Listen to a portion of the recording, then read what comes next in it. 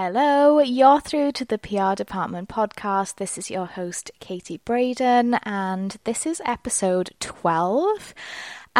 So let's get straight into this one because I'm super excited to get into it. I asked you over on Instagram. By the way, if you want to keep up with the podcast in between episodes, the podcast handle is the PR Department podcast over on Instagram. And if you have any reactions to the episodes or any questions, obviously I would love to hear from you there. But I put a question out, which was, with so many brands on the market in 2022, like I literally feel like there's a new brand launch like every other day. As a consumer, what is important to you and what makes you interested in a brand? Like when you look at a new brand or even a brand that you're a fan of, what do you buy into? Like what is it about that brand that you love? And the responses were golden. Honestly, they were so great. So it was actually a really great case study from like a marketing perspective anyway, to kind of get these responses. Like I have my thoughts and opinions, which actually kind of mirrored a lot of the thoughts and opinions that I got through from this question, which was interesting, because I always say to everyone, even to my clients, like I'm a consumer first. Like I love marketing, I love branding from a consumer perspective before I am a PR. Like obviously I look at everything from a PR perspective. That's what this whole podcast is all about. But I'm also have like one foot in being a consumer, and I love to look at things from a consumer perspective, which I feel like a lot of brands and brand founders, and sometimes even people in marketing, forget. Like it's the consumer that is ultimately looking at this and is the most important one. So how are they viewing this message? It's not up to us. It's not what we think is cool. It's what they think is cool. So yeah, what I'm going to do is run through the responses and then just talk about each one. And hopefully that makes for an interesting episode, because that's what we're doing. So the first one is no filtered reviews, especially on makeup and skincare items. Well. This was a huge talking point a few years ago, because it's only recently become an advertising standard that you can't use a filter on makeup and skincare reviews, because it's deemed false advertising. And of course it is. Like, of course it's false advertising. If I'm telling you that this moisturizer is amazing or like this skincare is amazing, and I'm sat here with a filter on, obviously this is talking about like influencer marketing in particular, then, you know, you're not seeing the real results. Like, I feel like consumers are hungrier than ever for like real before and afters and things that actually work and actually make a difference, because we're just so fed up of the bullshit. There's been so many products over the years that's like, yeah, this is amazing, it's changed my skin, it's changed my life. And then you look at the before and after and it's like, okay, great. Like, it's just different lighting. Like, what's going on? And yeah, I'm not talking about a horrible like Instagram collage before and after, but in the world of Instagram Reels and TikToks, like before and afters, I think are just like on fire, because people want results. Like, if I'm giving you my money, I want it to work, and I want to see that it works multiple times on multiple people if I'm going to buy into it. So yeah, it's classed as false advertising, and this really comes down to the brand. Like, if you are paying an influencer to advertise your product, that content then comes in for you to sign off. If they've used a filter on it, like as a brand, you should be saying, take that filter off, like this content is not acceptable. And the brands that don't do that, I think it's very telling. Like, when I see an advertising campaign go out with an influencer from a skincare brand and the influencer has a filter on, I know that brand has signed off on that. Instantly I get the ick. I'm like, nope, that brand's not for me, because you're all liars. Do you know what I mean? Like, that's the impact it has.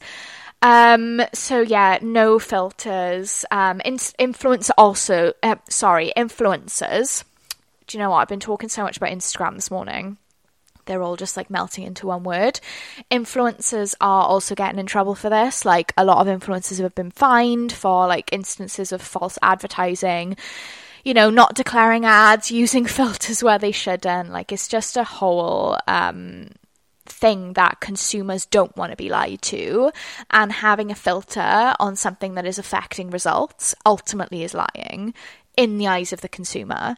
One thing I will question though is obviously like professionally shot ads, billboards, buses, like traditional media.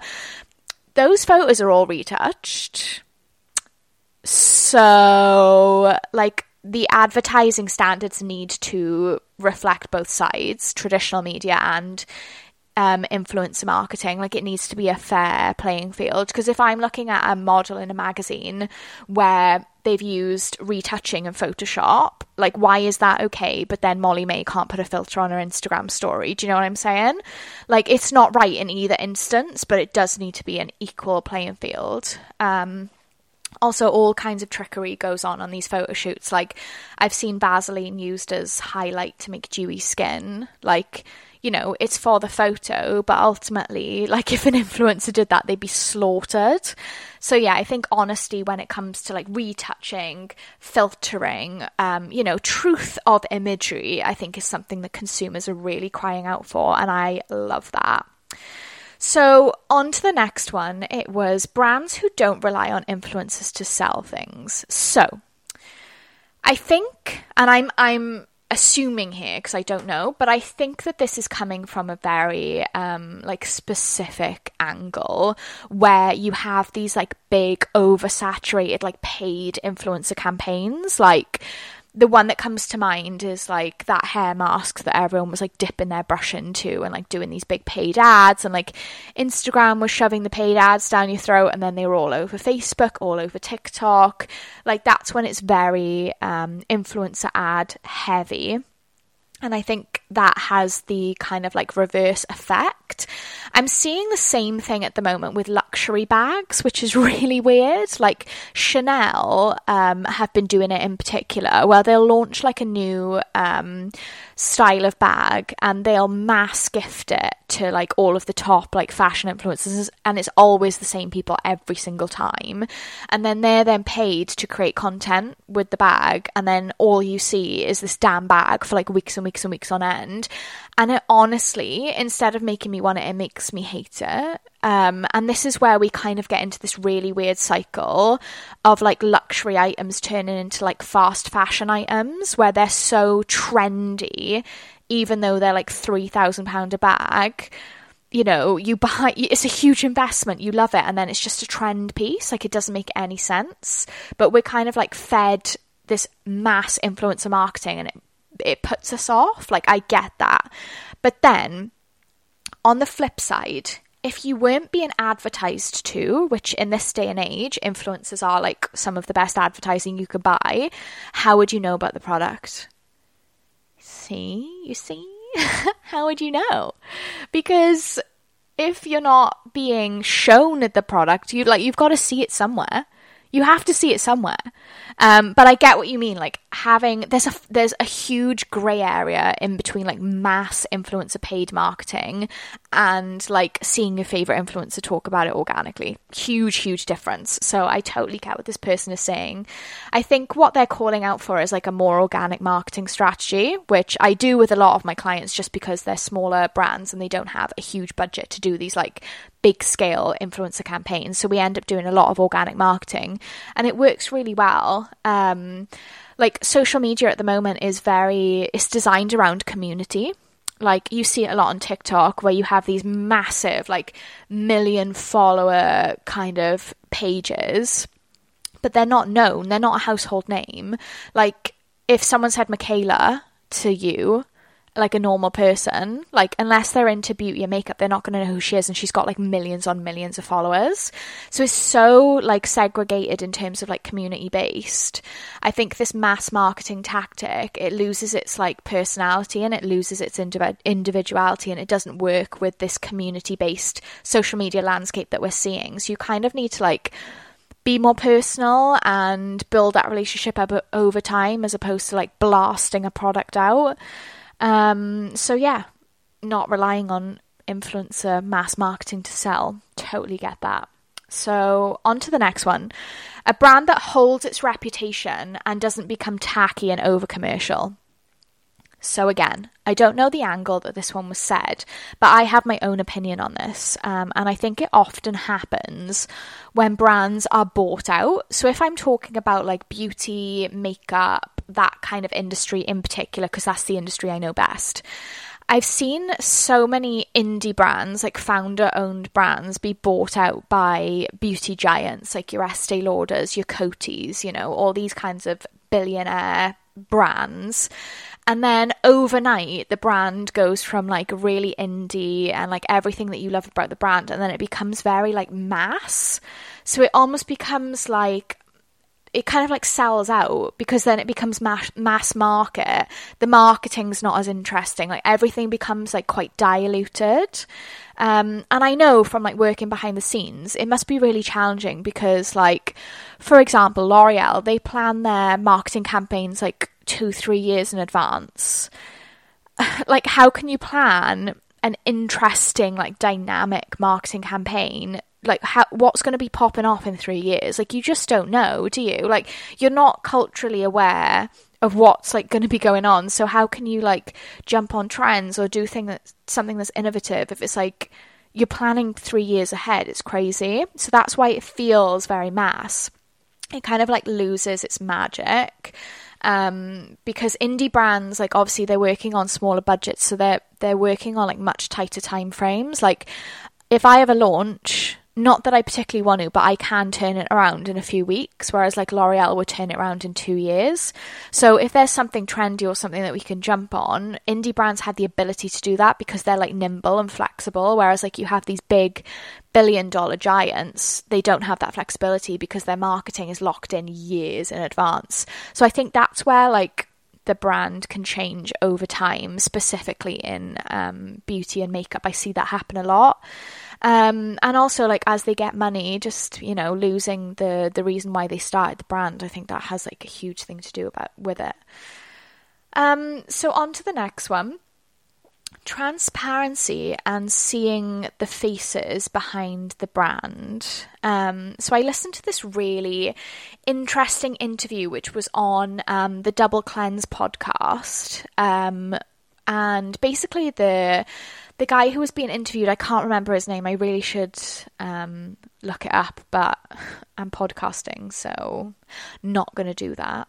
But basically, he was just saying that we're in a stage now where we're choosing brands like we choose our friends. So like when you choose your friends, you want your morals to align and your ethoses to align, and you want to like the same things and think in a similar way, like have similar like political beliefs and like all this stuff.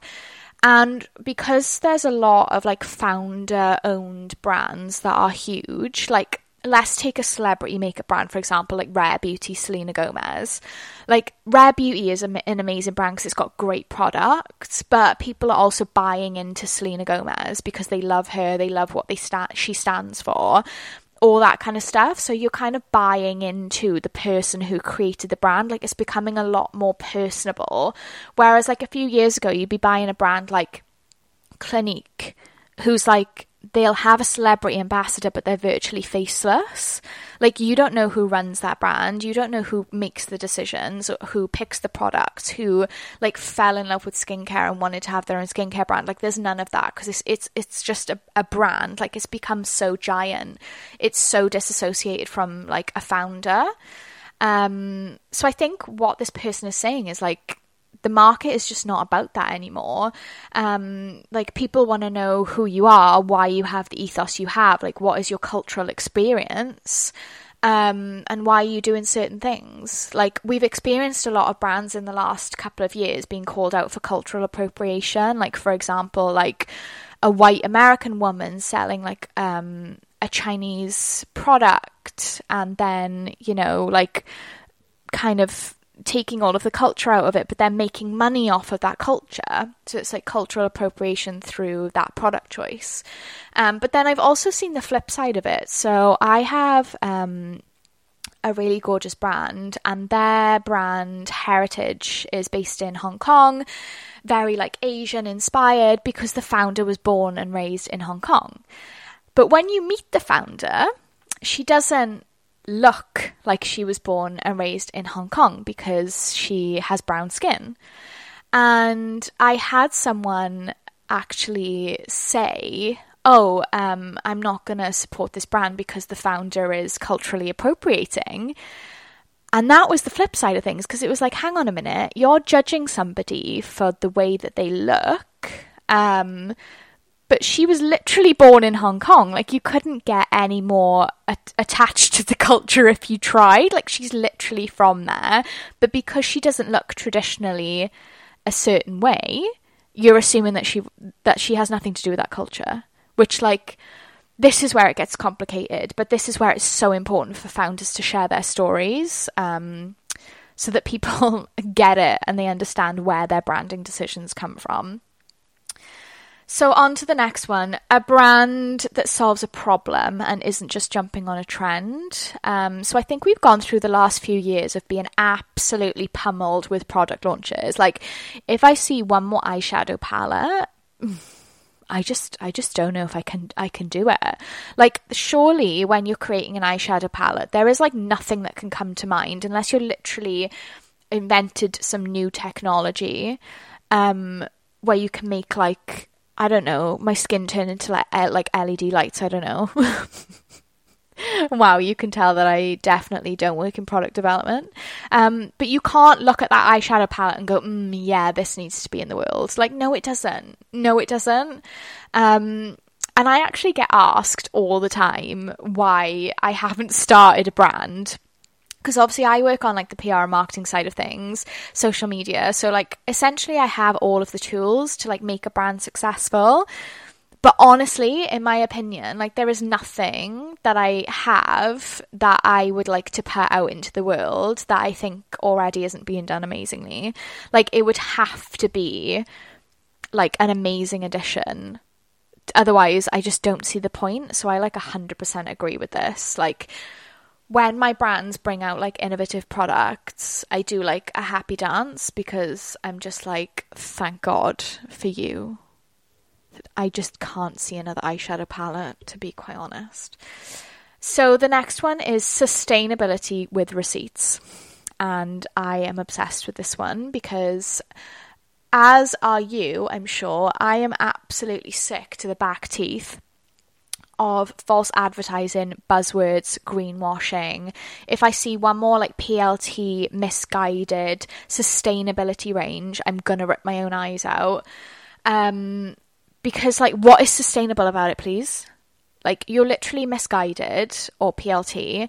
Your workers are underpaid. Your products are being made in sweatshops. They're made en masse. Like, they're filling landfill because you're fast fashion. And you're telling me that you have the audacity to bring out a line called the sustainability range. It's a joke. Also, like, there's this huge thing at the moment with, like, people saying that their products, like, their plastic is, like, their product is recycled. Recycled from where? Like, how are you doing that? Because I want to know how you're doing it, because every other person is saying that they're doing it, and I want to know how. I just love the brands that are taking it one step further. Like, you've got brands now that are completely plastic free. Like, that is the level. And I say this to my brands all the time, like, unless you're doing it at the highest of standard, it should be a small marketing USP for you. Like, it cannot be the lead campaign. Like, if you're selling a moisturizer in a plastic bottle and you have sustainability in your marketing, like, it better be like so tiny, like terms and conditions size text, because you cannot lead with that when you literally have brands that are making products that are completely plastic free. Do you know what I mean? Like, there's different levels. So yeah, if you're claiming sustainability, you better be damn sustainable, because we are sick to death. Inclusivity and allyship all year round with proof. Oh, I love this one. I really love this one. So I think this person is referring specifically to things like Pride campaigns, which obviously is a huge conversation every year. We're just coming up to Pride season now, and I can't wait for every brand to bang a rainbow on it and call it a day. So like when they say with proof, like I feel that to my core, because I've sat in corporate meetings, not necessarily about Pride, but about like attaching yourself to like a minority group or something like that, that can be seen as for marketing purposes. And I've had to sit there and say, okay, so what are you donating then? Or what charity are we working with then? Because like that's the baseline. That is the baseline. Like if you're doing something and it's like, oh yeah, we'll donate to charity, what's the percentage? Who's the charity? Like, we need to know, because there's so much faff going on in the market where there's all of these like fake allyships, you know, people supporting, like, for example, the LGBT community, like in the summer, and then that's literally it. You will not see like a single queer person in their marketing. You won't see anything like that. And that's another thing. It's not just about donating like for that one time of year. It's like, what are you doing as a brand every other month of the year? Like, who are the influencers you're working with? Like, do they reflect that community? Are you putting money back into the community by employing people like photographers, models, creatives who are part of that community? Or are we just doing the standard corporate photo shoot and then attaching it with a charity and calling it a day? Because there's there's levels, and I think consumers are getting so savvy to it now because it's happened so much and it's really flown under the radar. You know, it has to be like, it's the same thing as like the plastic free conversation that we just had. There's levels, you know, there's a difference between, oh, we're going to donate 20% for the rest of the year, you know? Yeah, I like that one. I like that one a lot. And I actually get in a lot of professional fights over it, because I completely agree. As a PR, I will not support something that doesn't have truth at its core. Because as a PR, you are the middleman. You take a message and you bring it to the masses. So if you're going to use your voice and your talent and your power to take a message that is half-arsed to the masses, make sales, make money for, you know, a guy at the top, why are you doing that? Like, you could be taking a message from a brand that's like genuine and doing really great things. Like, think about what you're putting out into the world. That was a message to the PRs directly. Next one, genuinely ethical and responsible in terms of worker pay and planet. Love this one. Love it. Sustainability is not just about your products. Sustainability is not just about the ingredients or the things that you make your products out of, like the material. Sustainability goes up the whole chain.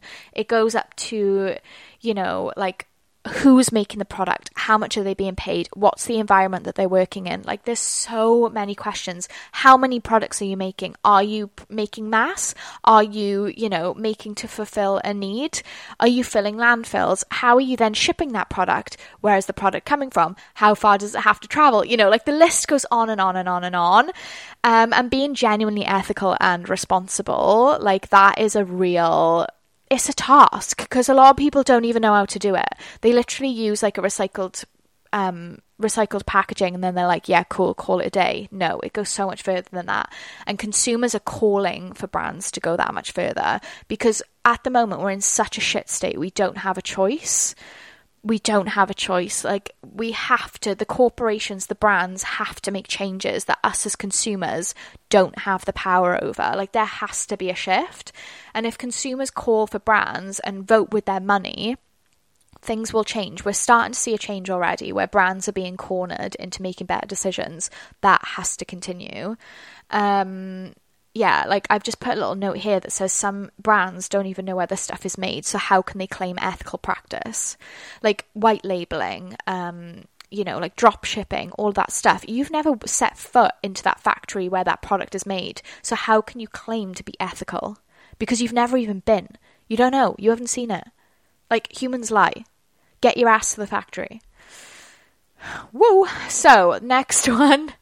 which is very similar. Locally sourced, locally made, eco-friendly. Listen, this is part of being sustainable. Like, how do you think products get from, say, like if I'm buying, I don't know, silk from France, how do you think that silk gets to me? It comes by land, by sea, or by air. Put the pieces together. Like, if I'm flying things, it's bad for the environment. You know, if I'm flying things really fast within a few days, it's bad for the environment. Like, you know, everything has to be slow. If I can get that silk from down the road from like a local silkworm, yeah, we're there, then, you know, that's far more sustainable and ethical than me flying it quickly from France, right? You get where I'm going. So yeah, I think being local and sustaining ingredients for your products locally is going to become a huge thing that consumers are going to look for, because it's part of like fueling an economy. You know, if we keep shipping things in from all over the world, we can never be truly sustainable. It's a challenge. Obviously, there are ways that it can be done in a slow and, you know, sustainable manner. Like, obviously, we're not going to have everything we could possibly need right on our doorstep. But where we do have things on our doorstep and we don't support them, that's where it all goes Pete-tong. Next one. Who's behind the company, their identity, their story? This is very, very similar. What I said earlier, we pick brands like we pick friends. We pick brands with brand founders who share our ethos. It's important for us to know who those people are. And also, it's really hard to fake an ethos these days. Like, I've seen this a lot with a lot of big corporations and bigger brands who didn't start their company with an ethos like a lot of small indie brands are doing now. And they're almost trying to backtrack and create morals and an ethos for their brand. And it's so obvious. You know, you have to let them try, because obviously when the goalposts are moved and we ask for more, there has to be a process of learning and growing, and you have to allow that. Like, they're not going to get better overnight because they're not an indie founded brand. Like, it's a huge like company that owns it. They need time to change. But yeah, it's hard to fake an ethos. You can see the cracks in it straight away. And then the last one, which might be my favourite one of them all, says honesty, transparency, and good marketing campaigns. I just love this, because that's what it comes down to at the end of the day. Honesty. Just be honest. Even if it's not what people want to hear, the honesty, I think, is the most appreciated thing as a consumer. Transparency, like, show us. Don't try and do this like smoke and mirrors thing. Don't use marketing as like this weird shield to like hide practices. Like, be transparent. And again, even if it's not absolutely perfect, there's an appreciation from the consumer, you know? Good marketing campaigns. Like, let's get creative. Let's get exciting. Like, we have so many possibilities at our fingertips. Like, why are we doing the same thing over and over and over again? I think a really amazing example that I'm going to talk about is the clothing brand called Meow. So Meow has absolutely blown up. Like, you know, the likes of like Devon Lee Carlson and like Bella Hadid and like Paloma, like all of those people wear the brand. And they recently did a collab with Paloma El Cesar. I hope I've said her surname correctly. Which was a size inclusive range. And basically a few things went wrong. Like, they haven't been size inclusive up until now, right? That's like a known thing. And then they've done this collaboration to bring out their size inclusion, and basically like some of their sizing charts were like wrong or a little bit complicated. And Meow is still a founder-owned brand as far as I know. Like, it's blown up to the level where you don't think that it is, but I think the founder still very much is in charge of like the direction. And they put out a statement, and the statement was very like just super honest. And it was like, listen, we haven't been size inclusive until now. We're fully aware of that. this is what we're doing. This is where we've gone wrong. We're still learning. This is a new thing for us. Like, hope you love the collection. And I just thought that was really refreshing because, like, whilst it wasn't a perfect launch, it wasn't a perfect brand to start off with because it wasn't size inclusive, but they were letting us in and they were saying, listen, we're learning, we're doing this is how we're moving forward, this is how we're evolving. We're a founder-owned company. Also, you have to remember how expensive it is to invest in a brand, like, initially. And sometimes, especially with fashion companies, they actually can't afford to be size inclusive because that just means more SKUs, more product, more budget. So they have to kind of like work their way up to it, which is what I see Meow doing. I see them making money, getting bigger, and then reinvesting in the company, for example, becoming size inclusive, which I think is positive. Again, we have to give people space to learn and grow. Like, not every brand is going to be perfect, on point every time, all the time. Obviously, there are things that happen that are unforgivable. But, you know, learning, evolving and being inclusive, it just, sometimes it takes time for people to get to this, like, sweet spot. But yeah, I just thought how they handled it, like, communicating their journey.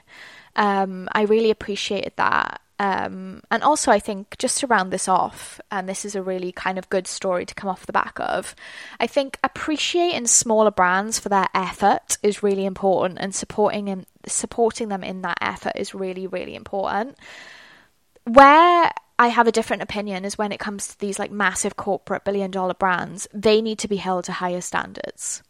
Like the brands that hold the budget that are not size inclusive, or they're not this or not that, they need to be held to a higher standard, 100%. But when it comes to smaller brands, I think we have to applaud their effort because they're contending with things like, you know, they might want to be, and I'm using size inclusivity just as an example because it's what we're talking about.